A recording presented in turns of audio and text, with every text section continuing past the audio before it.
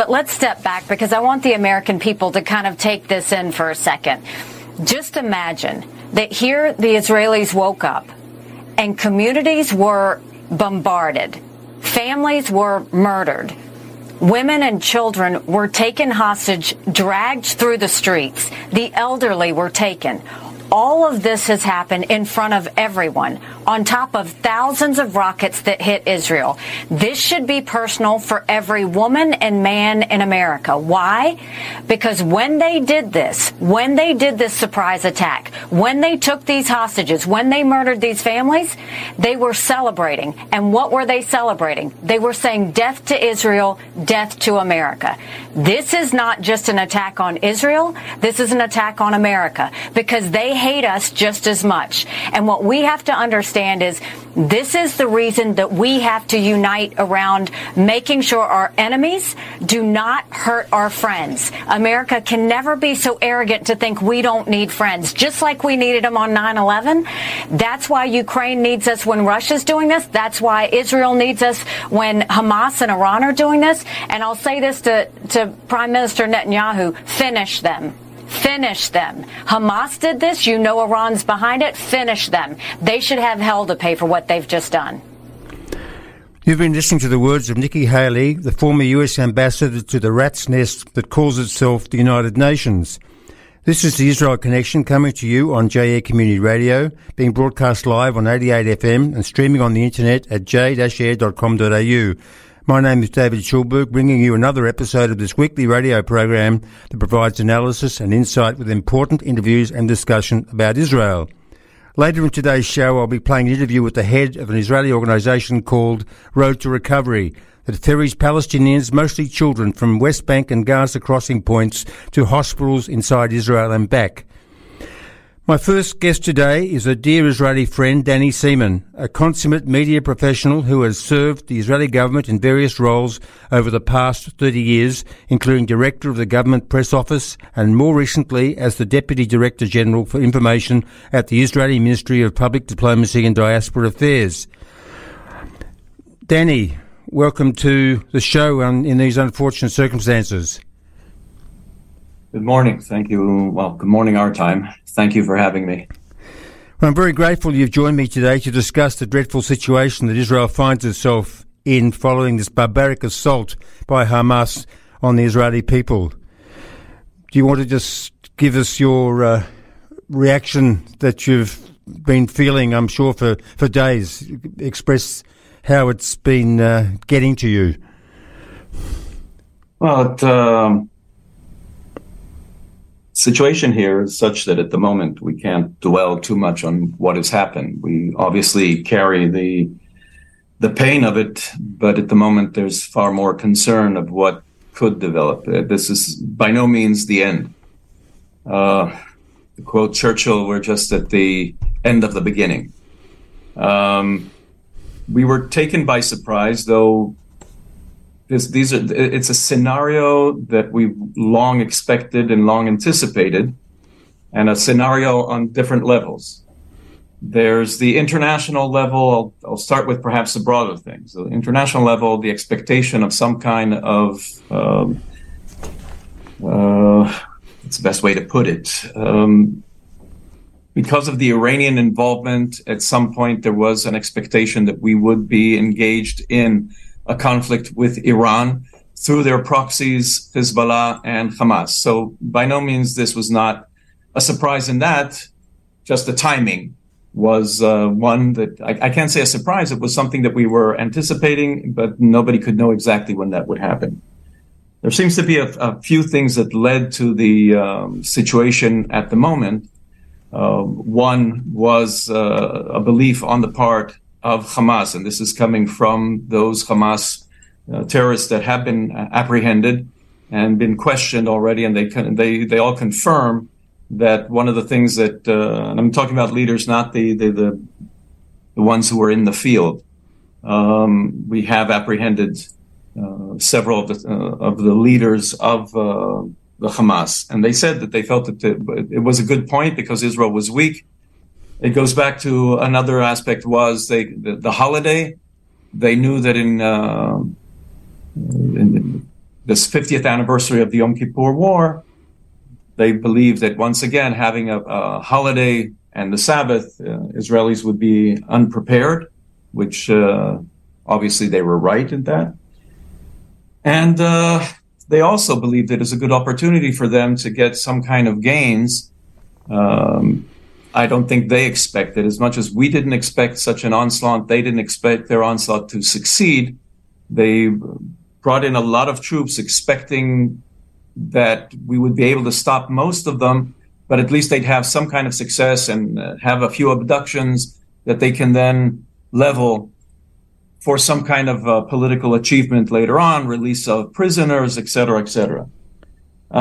It wasn't an immense victory on their part, but I think this is one of the, if it had been, I told you before, we're just at the end of the beginning. Had this been all that we're going to be dealing with, this would have been the type of victory that would have been taught in schools and history schools, because very much like a Pharoaic victory of past. They succeeded, but their victory is now the beginning of their downfall. And I'm talking about, just as Nikki Haley said, she didn't have to tell us this. She didn't have to tell this to the prime minister. The people of Israel are already saying this even before all the details that came out today, because of the social media, everything that's coming out now. And I told this to people that I've been speaking to, that what you're hearing in the media is just the top of what is really going on, from people who were involved, from people who were there. We all have soldiers. We all have friends. Many of us have relatives in the area. Those who were able to get out brought to the attention of most Israelis what we're hearing in the past 48 hours. The atrocities that have happened are at the level of what we saw during the Holocaust. And this is by no means an exaggeration. It's almost one by one. To many, the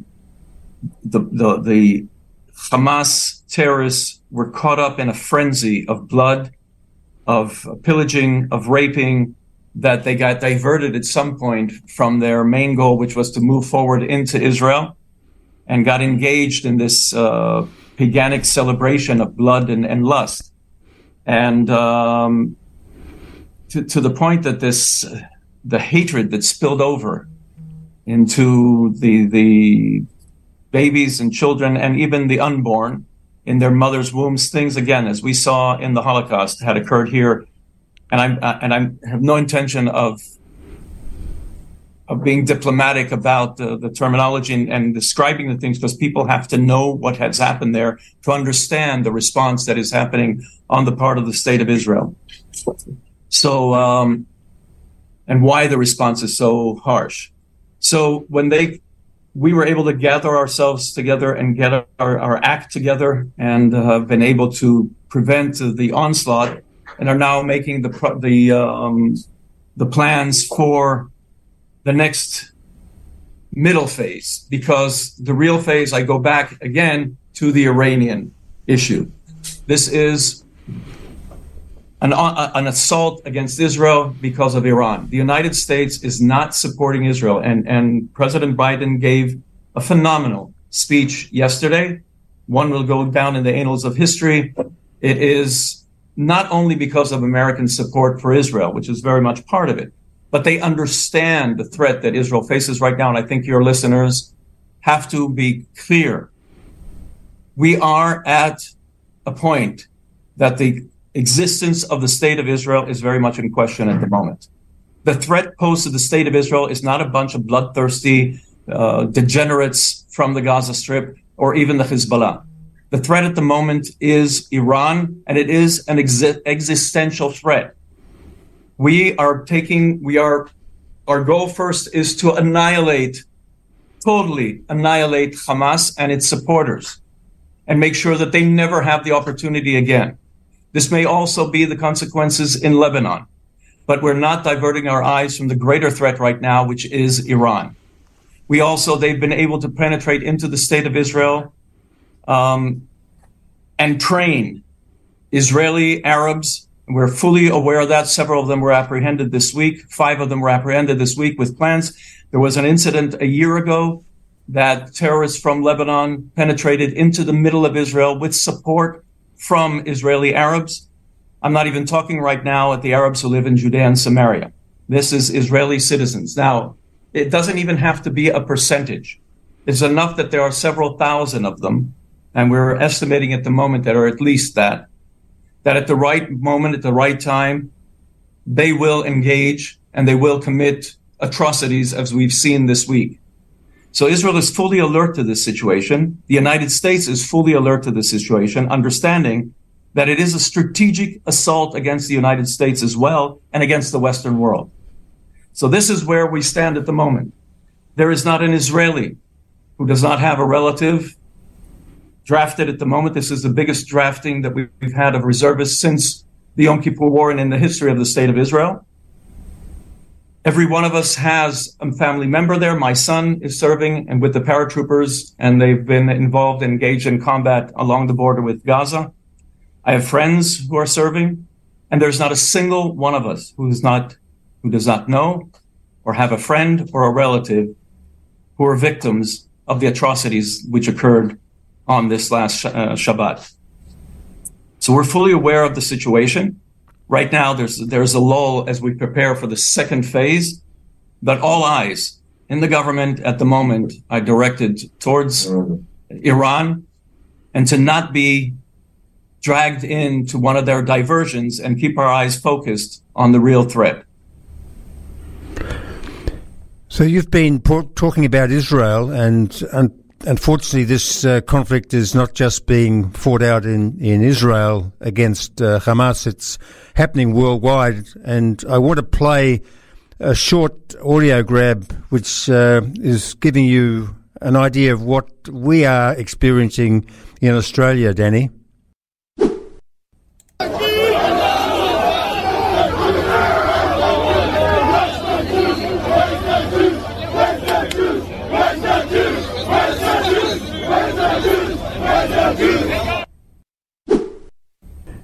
Fahad Ali was one of the protest organisers. So what happened last night from a minority of attendees, I think, was disgusting. At the very beginning of the protest, one of the chairs of the rally had said, "We ask you to be respectful. We ask you to remember that we have Jewish allies here. We have Palestinian Christians here." There are others celebrating the murder and bloodshed of Jewish children and families, celebrating it in public, in front of the cameras and on social media. There's a difference between free speech and hate speech, and this hate speech that celebrates violence shouldn't be permitted. It's already led to warnings from the Prime Minister, Anthony Albanese, today of an increase in racism in Australia. This has already unleashed in our Australian cities ghastly anti-Semitism. I'm smiling. I'm smiling and I'm happy. I'm elated. It's a day of courage. It's a day of happiness. It's a day of pride. It's a day of victory. This is the day we've been waiting for. So, Danny, you've heard that, and I've listened to it a few times myself, and every time I hear it, it riles me up no end. One of the things that's been really bothering me is that the pro-Palestinian voices are being given an opportunity to say so much at this time when at other times they wouldn't be given the time of day. And here we have the victims in Israel. Of course, they're being spoken to, but in the sense of providing balance, the media is going to all these pro-Palestinian voices and giving them an opportunity to spew out their false narratives. There's nothing new about that. I don't get riled up by it, but you heard how joyous and victorious they sound and how happy they are. They said it. Listen to them. Don't ignore them. Don't brush it off. I just want to add on that sense that they had this very same celebrations as they paraded 85-year-old Holocaust survivors, 3-year-old children, the ones that they didn't behead and murder, and young women that they raped, and other people from all around the world. There's 7 different countries that citizens of theirs were abducted at this rave event that they had in the forest. They were celebrating in the streets of Gaza. The same day they were assaulting these hostages. They were in a joyous frenzy, just like you hear these people there. Just to remind your fellow citizens, I'm very sarcastic with the term of fellow citizens. They are not your citizens. They are invaders, and we'll touch upon that in a moment. But these fellow citizens, as they call themselves, of yours, are celebrating. They should look at their compatriots from their religion of death and see how much they're celebrating at the moment. There are no joyous parades in the streets of Gaza at the moment, but bloodshed and tears. And it will continue to be so because we intend to annihilate anybody who is a member of Hamas or who supports the Hamas. And just to bring to the people's here attention something that has not been touched upon, and you can see it in the videos. By the way, Israel is not making up any of this stuff, and it's not the journalists that arrived there. The Hamas were proud, and Muslims were proud enough, and Arabs were proud enough to share these videos that these Hamas members, and this is the point I wanted to make, beyond the Hamas terrorists or militants or however the hell they want to call them, behind them came a strew of Gazan civilians who came in to pillage and steal and take from the places that were taken over by Hamas. In one of the videos, a very famous video that people may have seen already, there's an incident in which they are beheading a Thai worker, a worker from Thailand who works in one of the kibbutzim, an agriculture community. And he stumbled upon these people rampaging the house. And these are obviously not armed Hamas terrorists. That's why they had to kill him with a wrench that they found there. And they were yelling Allahu Akbar and all the other cheers that Muslims use in order to excite themselves. So these are these supposedly innocent civilians that if they didn't penetrate in Israel, didn't take that chance, they then, when they paraded in the dozens of hostages, they participated in the frenzy of beating, spitting, assaulting, and raping these members. By the way, the children that were beheaded were also raped before, and we're talking about children 1, 2, 3, 4 years old. They raped these children before beheading them in front of the parents. And people have to understand all of this because anything that happens to the Jews then happens to the rest of the world. What is happening here is a message to you. You can try to be nice about it. You can try to say that it's a small minority. Unfortunately, in Islamic society, the small minority is the one that dictates to the rest of them. When we left Gaza over 15 years ago, we turned it over to the PLO, who had a peace treaty and a peace agreement with Israel. Within 2 years, they were put aside. And with 2 years, an extreme Islamic regime was put in there. Christians were persecuted, gays were murdered, women were persecuted and put in their place, as we see in the Islamic regime of Iran. And so these extremists, as they call it, are the ones who set the tone.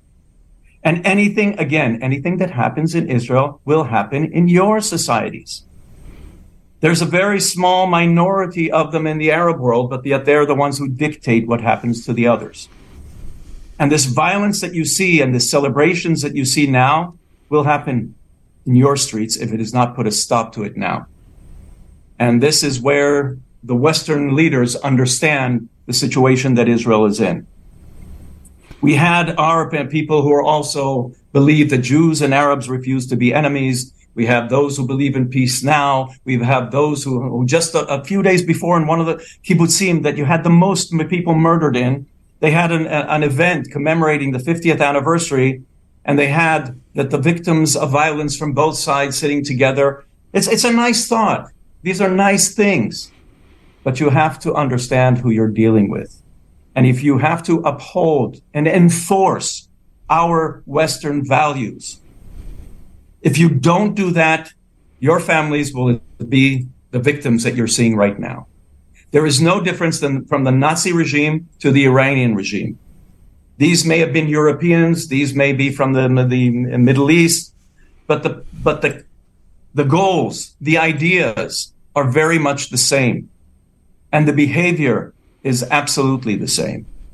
So at this moment, I go back to saying what I said initially. Yes, we're carrying the pain, but we understand that the fight is not over. We still have a lot ahead of us. And the rest of the world, if the media wants to continue with this, they have to be fair and give everybody a voice, and you have to understand it, and it's a democracy, fine, go ahead and do that. But understand, there were people here who believe the same thing in Israel. And the ones, by the way, the kibbutzim are very left-wing, very liberal, very uphold, very woke. And unfortunately, they paid a very severe price. And I'm not saying this, and I'm not gloating in this in any way. I'm bringing this to the attention of people that said that your good intentions, if they're not backed up by strength, will go nowhere. Will go absolutely nowhere. Nobody came into the kibbutzim around the Gaza Strip asking them, do you support the government of Israel or not? Are you woke or not? Are you liberal or not? Are you right-wing or left-wing? Are you Orthodox or not? Are you Jewish or not? Are you Israeli or not? They murdered, they butchered, they beheaded, they raped, and they burned the bodies. These kids attending, kids because they're 20, 30 years old, to me, they're kids. They were celebrating. There were people from all over the world. They rounded them up.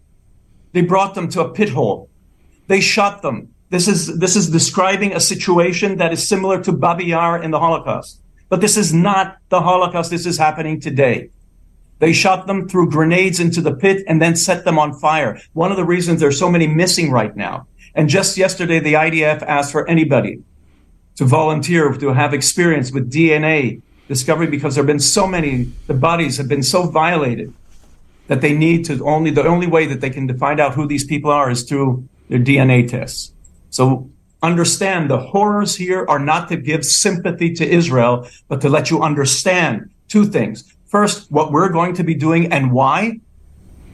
And it's not a question of defeating Hamas. It's a question of our survival at the moment. This country, the state of Israel, was not created in order for things that happened in the Holocaust to repeat themselves. Our government failed. It's not our government. It's our country failed in its first objective and first responsibility, the defense of the Jewish people in the state of Israel.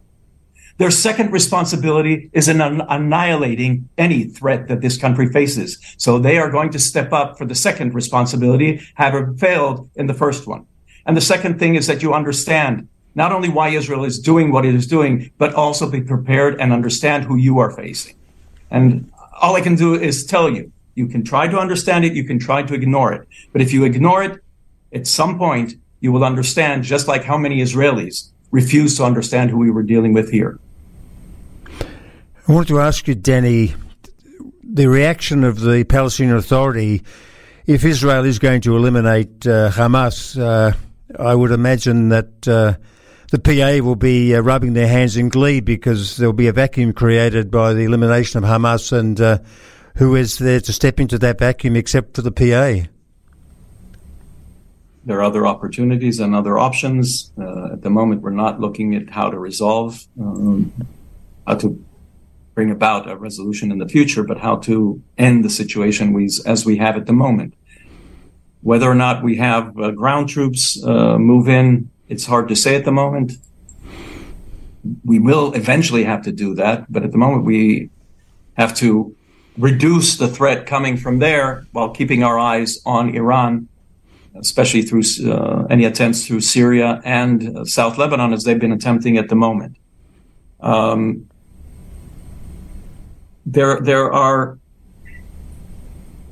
The PA is dead, basically. Hamas, over the past year, with the support of Iran, have taken over in many of the towns and villages, which necessitated Israeli involvement. There's been a rise in attacks against Israelis throughout Judea and Samaria. They've been firing missiles from the Samarian mountains into Israeli towns along the border. There's not much reported, but we in Israel, there were at least 3 such attempts while they were testing missiles that have been smuggled in. We know that the weapons, over $80 billion in weapons, were left by the United States in Afghanistan when they escaped from there over a year ago. Many of these weapons have found their way in, and we've already apprehended such weapons, were smuggled in Some of these smuggled in. And when people say, well, you have the border, et cetera, yes, but we also have, for example, a peace treaty with Jordan, and we have relations with Jordan, and some of their members of parliament have diplomatic immunity, and they abuse such immunity in order to smuggle weapons into the terrorists in Judea and Samaria. One of them was apprehended, and who knows how many we have not. And as we can see with the situation in Gaza, we do not know everything, as people expect us to. So there are things happening, and there are other people involved in that, and they want to topple the PLO themselves, first off, because of the corruption that many of the Arabs feel, that the PLO is absolutely corrupt. Just to remind you that the Arabs in Judea and Samaria and the Gaza Strip have received more money over the years, especially since the Oslo, in the 30 years since the Oslo process, more money than the Allies spent in the Marshall Plan in Europe to rebuild Europe after World War II. And I'm talking 4 times as much. And you don't see the development in Judea and Samaria and the Arab towns, not because of Israel, and in Gaza, not because of Israel, but because this weapon, the money is diverted to weapons, and second, to their own pockets. They're multimillionaires, all these people. The poor Palestinians that all these left-wingers want to tell us about, please tell us about the billions of dollars that some of them have. Where is that all coming from? From your own pockets, from your taxpayer dollars and money, euros, etc. So the PA has failed to control there. They've only been able to maintain their control in Judea and Samaria because of Israel's involvement. And they haven't had elections there in over 8 years now because they know that they will lose in every one of the elections for student bodies and universities in Judea and Samaria and the Arab universities. Hamas has won overwhelmingly. I doubt that it'll happen from now on because they understand the damage that Hamas has caused to their cause. But Israel cannot rely on the PA. There'll have to be some other arrangement. Who knows? If they continue with their violence against Israel, there may be, just like in war-torn areas such as Syria or Iraq, there may be flows of refugees on boats to Europe. It could happen here as well. Well, Danny, I don't know what else to say at the moment. We could go on much further, but I have an interview that I'm going to play shortly, which I think is going to bring tears to people's eyes. So we need to stop so I can have the time to play that. No doubt we'll be in touch again as we have over the last few years, and I only wish you and everybody else in Israel the strength of will to keep up the battle, which I don't think you need. My well wishes, you'll be able to manage it on your own without doubt. We're here in high spirits, and we know what we have to do. Our soldiers are committed. The state of Israel is committed. We are united and we're strong. Nobody should doubt that. And we know that we have God on our side. Thank you very much again, Danny. All the very best. Thank you. So I was just talking to Danny Seaman from Israel, who's a passionate Israeli, telling us what he thinks about the situation in Israel following the depravities that have been inflicted on Israelis by Hamas. I was preempting that my next guest is actually Yael Noy, who leads the organisation Road to Recovery, an Israeli group established in 2010 that ferries Palestinians, mostly children, from West Bank and Gaza crossing points to hospitals inside Israel and back. Of course, they're not doing that at the moment. They facilitate daily meetings of people from both sides of the border, despite the bloody and ongoing conflict that simmers in Israel-Palestine every single day. I'd like to welcome Yael Noy, who leads the organisation Road to Recovery, the Israeli group established back in 2010 that has been taking Palestinians, mostly children, from West Bank and Gaza crossing points to hospitals inside Israel and back. And accompanying us today is Rafi Munri from 3ZZZ Radio, and who conducts the Hebrew program there. And he's here in case we reach any stumbling blocks when Yael's speaking, because she's not necessarily a 100% fluent English speaker. Are you, Yael? No, I'm okay with English speakers. I think I'm not. No, it's very hard even in Hebrew. I don't have words. The morning I think it's the difficult time in the day when you wake up and they feel that it's not a dream. We are in a new world, It's so terrible now in Israel. And in the morning, I think it's the worst. Because I just woke up and every day I think maybe in the morning it will be better, and it's worse. So have you got personal stories and connections and losses that all the time?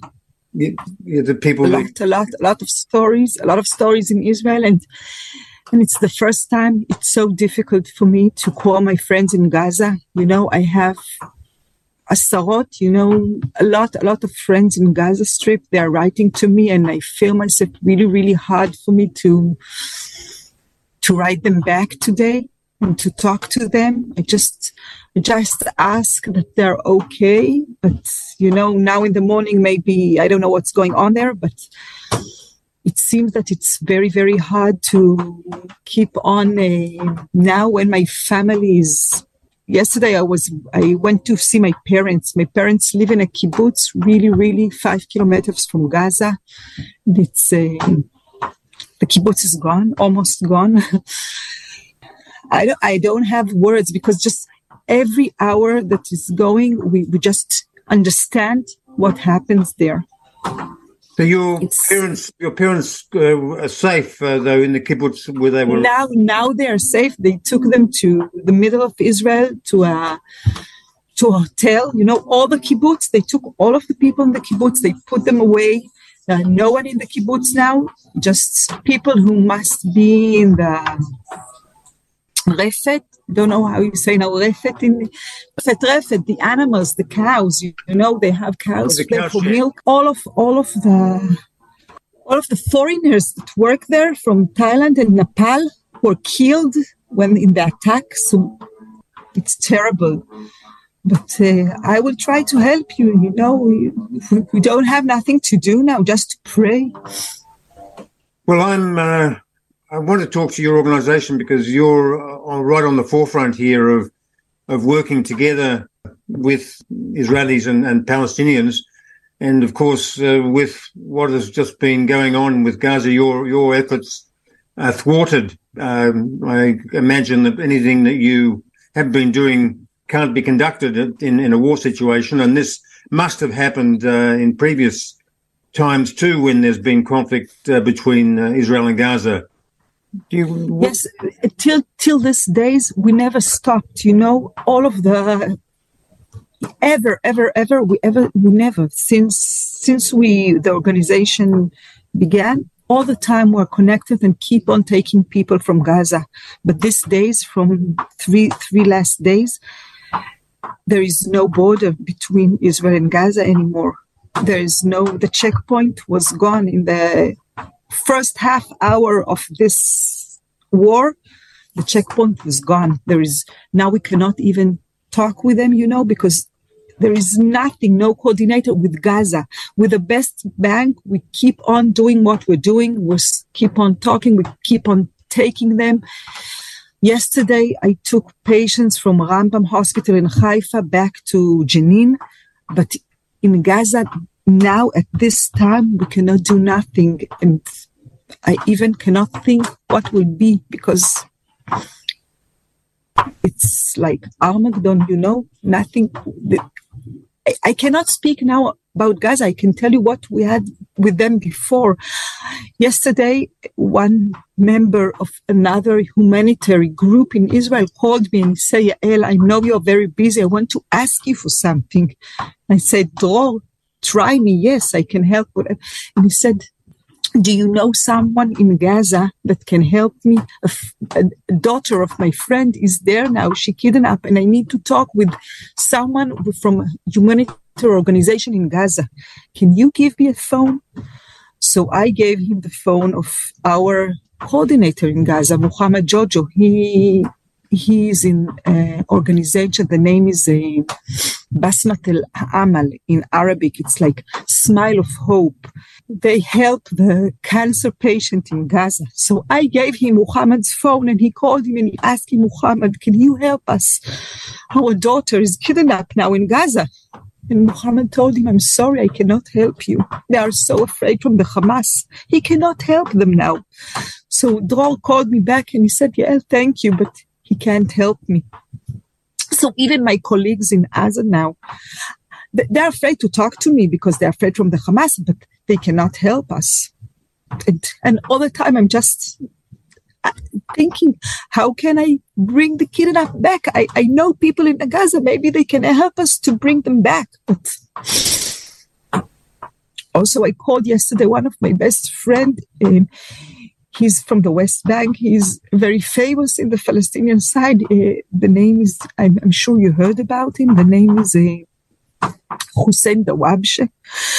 Before 7 years, Israel terrorists just burned their house, and all the family was burned in a village named Duma. You heard about it? Of course, yes. So I called Hussein yesterday night. He's a friend because we took them a lot to the hospital while it happened. So he's a best friend of mine. And I told him, Hussein, maybe you can talk now in in all of the world. Tell them you, what happened to you is the worst. Maybe now Hamas will hear you and bring them back. And he told me, Yael, it's too dangerous for me to talk now. If I will talk now with the Hamas in the TV, and they will kill me. So in normal times, do you want to explain, please, for our listeners, because we are given the impression that Gaza is under total blockade, that Israel benefits the people of Gaza every now and again by allowing truckloads of goods to come in and out. Please, just slowly. I cannot understand what you're saying. Just talk slowly, please. I'm sorry. Sorry. The impression is made on many people that the borders are sealed in Gaza, between Israel and Gaza. Nothing goes in and nothing goes out. It's like they refer to Gaza in many cases as being like an open air prison. So do you want to explain? You have coordinators in Gaza who work together with you, and by telephone you make the arrangements. Yes, all the time. They come to the checkpoints, and then you have volunteers who take the volunteers weigh them in the way to wait. Yeah, we're all the time coordinate with the Gaza's organization. They give us the list of the patients every day and every evening before, and we're all the time with them on the phone, and they tell us where are the patients and when they are out. And every time when the patient in the Israeli side of the checkpoint, we send our volunteer and they took them to hospitals all over the country. That's how we work years.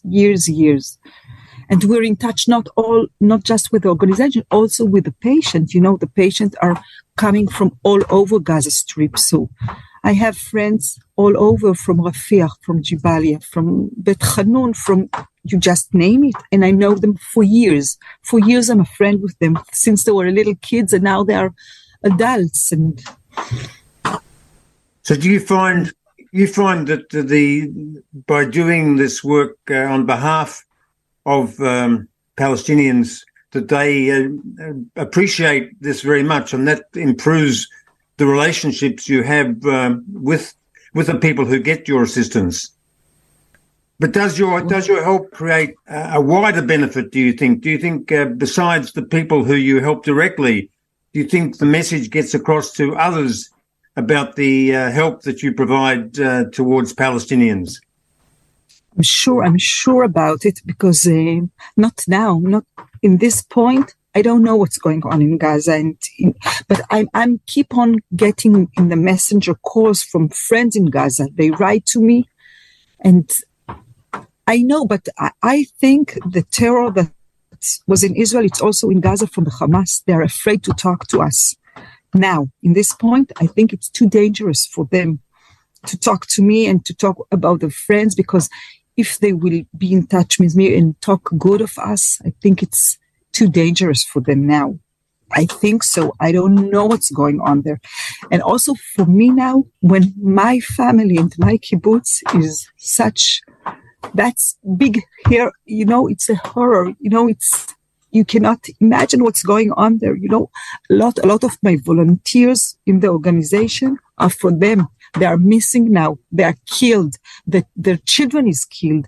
I don't know yet the names, but a lot of my volunteers didn't answer for my calls yet. So I know maybe they're kidnapped, maybe they're dead. Some of them I know surely. What is the name of your kibbutz? My kibbutz is Alumim. Alumim, it's near Nachal Ozen, Be'eri. In Be'eri, there was a Holocaust. Be'eri, half of the kibbutz is now on the ground. And Alumim, it was like it was a miracle, but the kibbutz is gone. But people, and one of the soldiers, we don't know yet, There's a lot of missing people now. We don't know what's going on. I'm speaking with Yael Noy, who leads the organisation Road to Recovery, an Israeli group that ferries Palestinians, mostly children, from the West Bank and Gaza crossing points to hospitals inside Israel and back. We return now to the second part of my interview with Yael Noy. When you were operating normally, did you get full cooperation from Hamas? Were they giving No, never.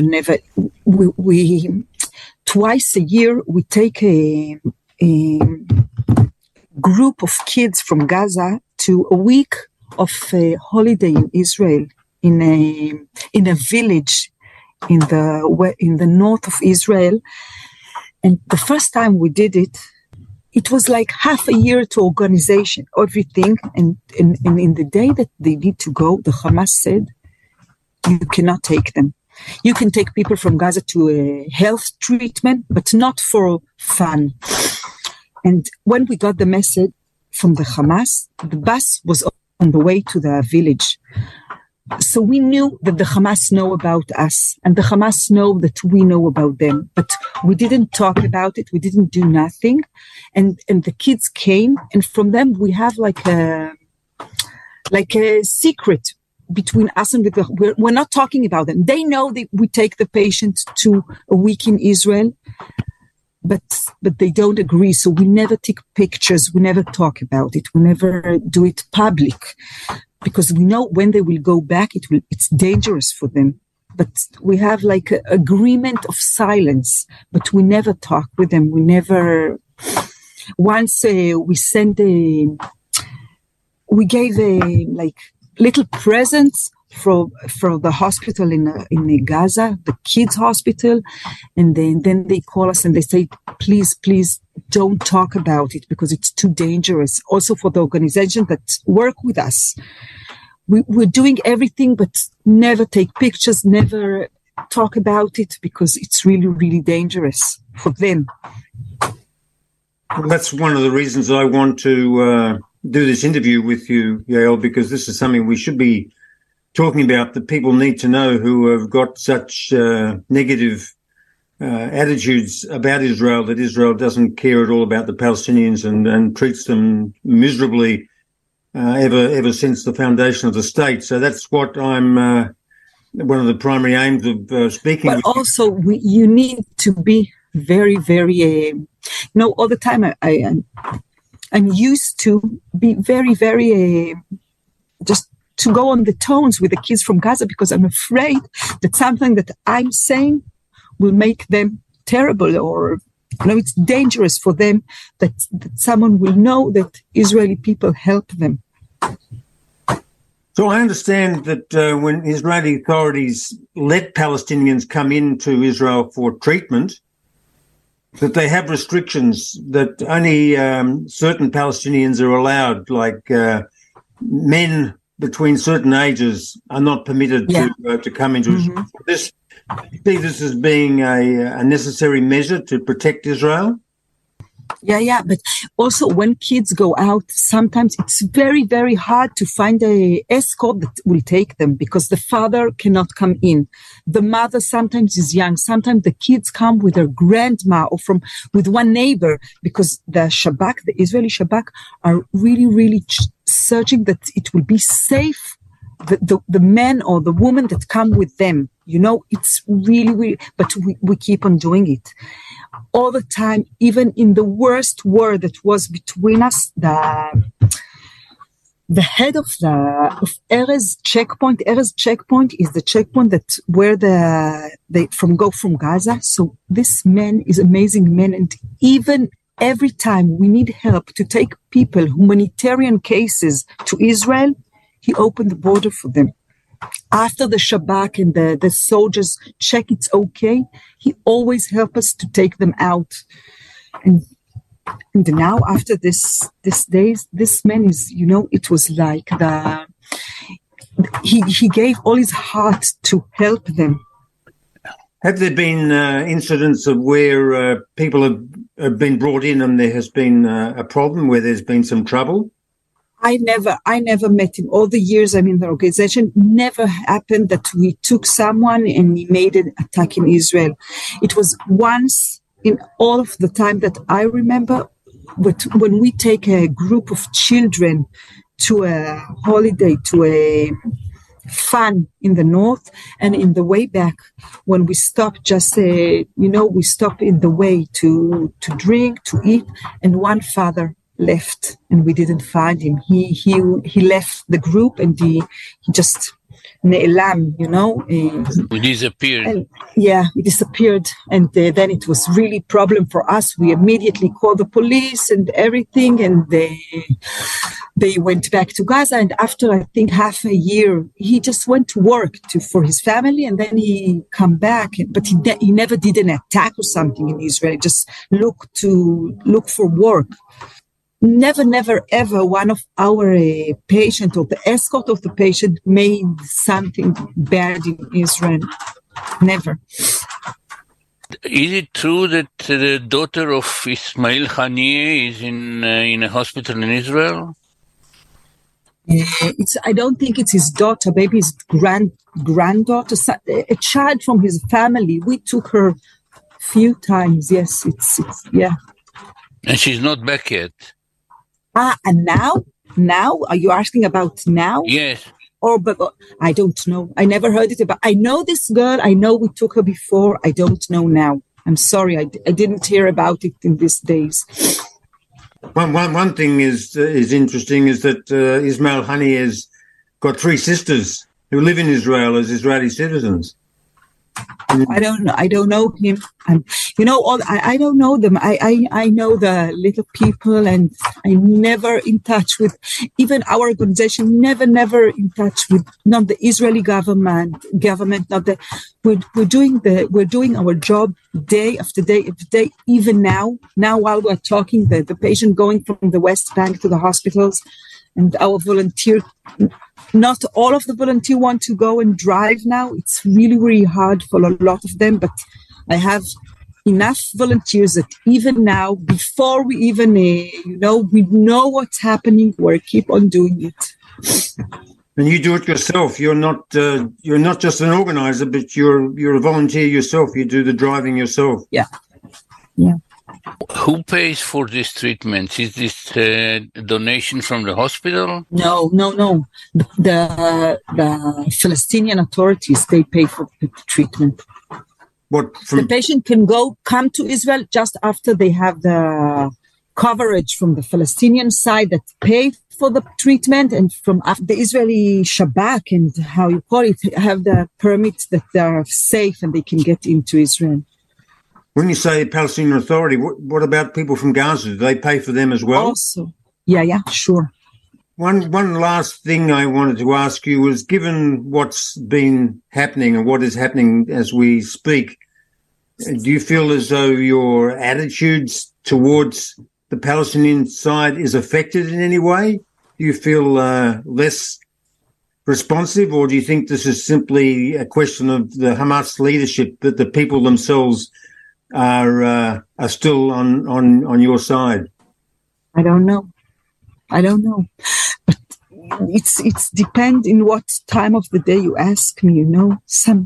I feel like sometimes I'm angry, I'm disappeared, I'm afraid. But then when I just breathe a little bit, and I remember all of us are humans that wants to live, and I'm trying not to change myself in this story and to keep on with empathic and good and to be good. It's like 1 minute and we can be just the same like the Hamas, to say just take off Gaza, kill everyone, just that Gaza will disappear. It can take 1 minute to happen for all of us when we see such a terrible thing. And my best friend, my neighbor, my best friend, her son now is in Gaza, and she's sitting at home and just crying. He's a soldier, and he called us like few hours and said, I'm still okay. But a lot of his friends is killed, and we don't know. It's thousands of people there. Soldier, all of my son is 17, so he's not in the army yet. But my sister's son, my neighbor's son, all of my friends' son, they are there now. And now while we're talking, there's a lot of bombardment. Now I live in the far north, and yesterday there were bombs here because from the Hezbollah. No one is safe now. So I'm really trying that this won't affect me, but I will be liar if I say yes, everything is. I think something will change. I don't know yet what. When I invited you to speak with me, you mentioned that you had somebody else who was in Gaza who was a better English speaker. Were you lining me up to speak with somebody living in Gaza who is a Palestinian or one of your workers? No, I talked about one of my volunteers from Be'eri. She kidnapped. She's now in Gaza. She's not living there. We have few volunteers that are missing, and we think they are kidnapped. And this woman, Vivian, she's an English speaker, but they kidnapped her Shabbat morning, and we don't know yet what's going on with her. So she's one of your volunteers. Yeah, we have few volunteers that we have few volunteers that I know that were killed, few that may be kidnapped, and few that we didn't hear from them yet. And a lot of our volunteers, their family is killed, their sons, their daughters, we have a lot of volunteers from the kibbutzim there because they live very, very near. So they help the members from Gaza. And now they are missing. Well, I really appreciate so much, Yael, that you've spoken to us. It's early in the morning in Israel, and Israel's in for another torrid day dealing with the events that are taking place. I only can wish you the best and hope that you and your friends and volunteers are as safe as they possibly can be, given the circumstances that they're in. And I would be just tell them we need help now. I feel we need help. So I don't know what help we need, but well, you take financial donations on your website, don't you? Yeah, we need now a lot of donations because I don't know what will happen. I'm afraid we don't get just all of our, the most thing we need is, I don't take salary, I'm working and I don't take salary. We have just really little bit for salaries, but all the donations is for our volunteers, just for the gas. We're doing millions of kilometers a year. But now I don't know what will happen, but I cannot think about it. But if someone hears us in Australia, but you have our I'll put the team and out. Everything, and if you can help us, it would be great. I don't know.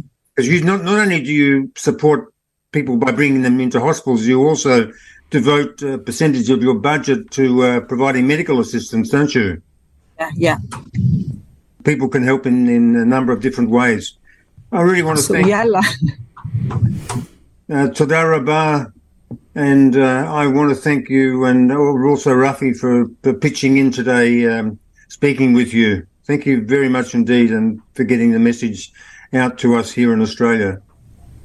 Thank you, and I hope for a good days. Well, I've been speaking with Yael Noy, who heads up the Israeli organisation Road to Recovery. To close my program today, I'm going to play a speech delivered by Israel's President Isaac Herzog. She will be followed by a very moving rendition of Hatikva, the Israeli national anthem from the 68th celebration of Israel's Independence Day in 2016. Not since the Holocaust have so many Jews been killed on one day.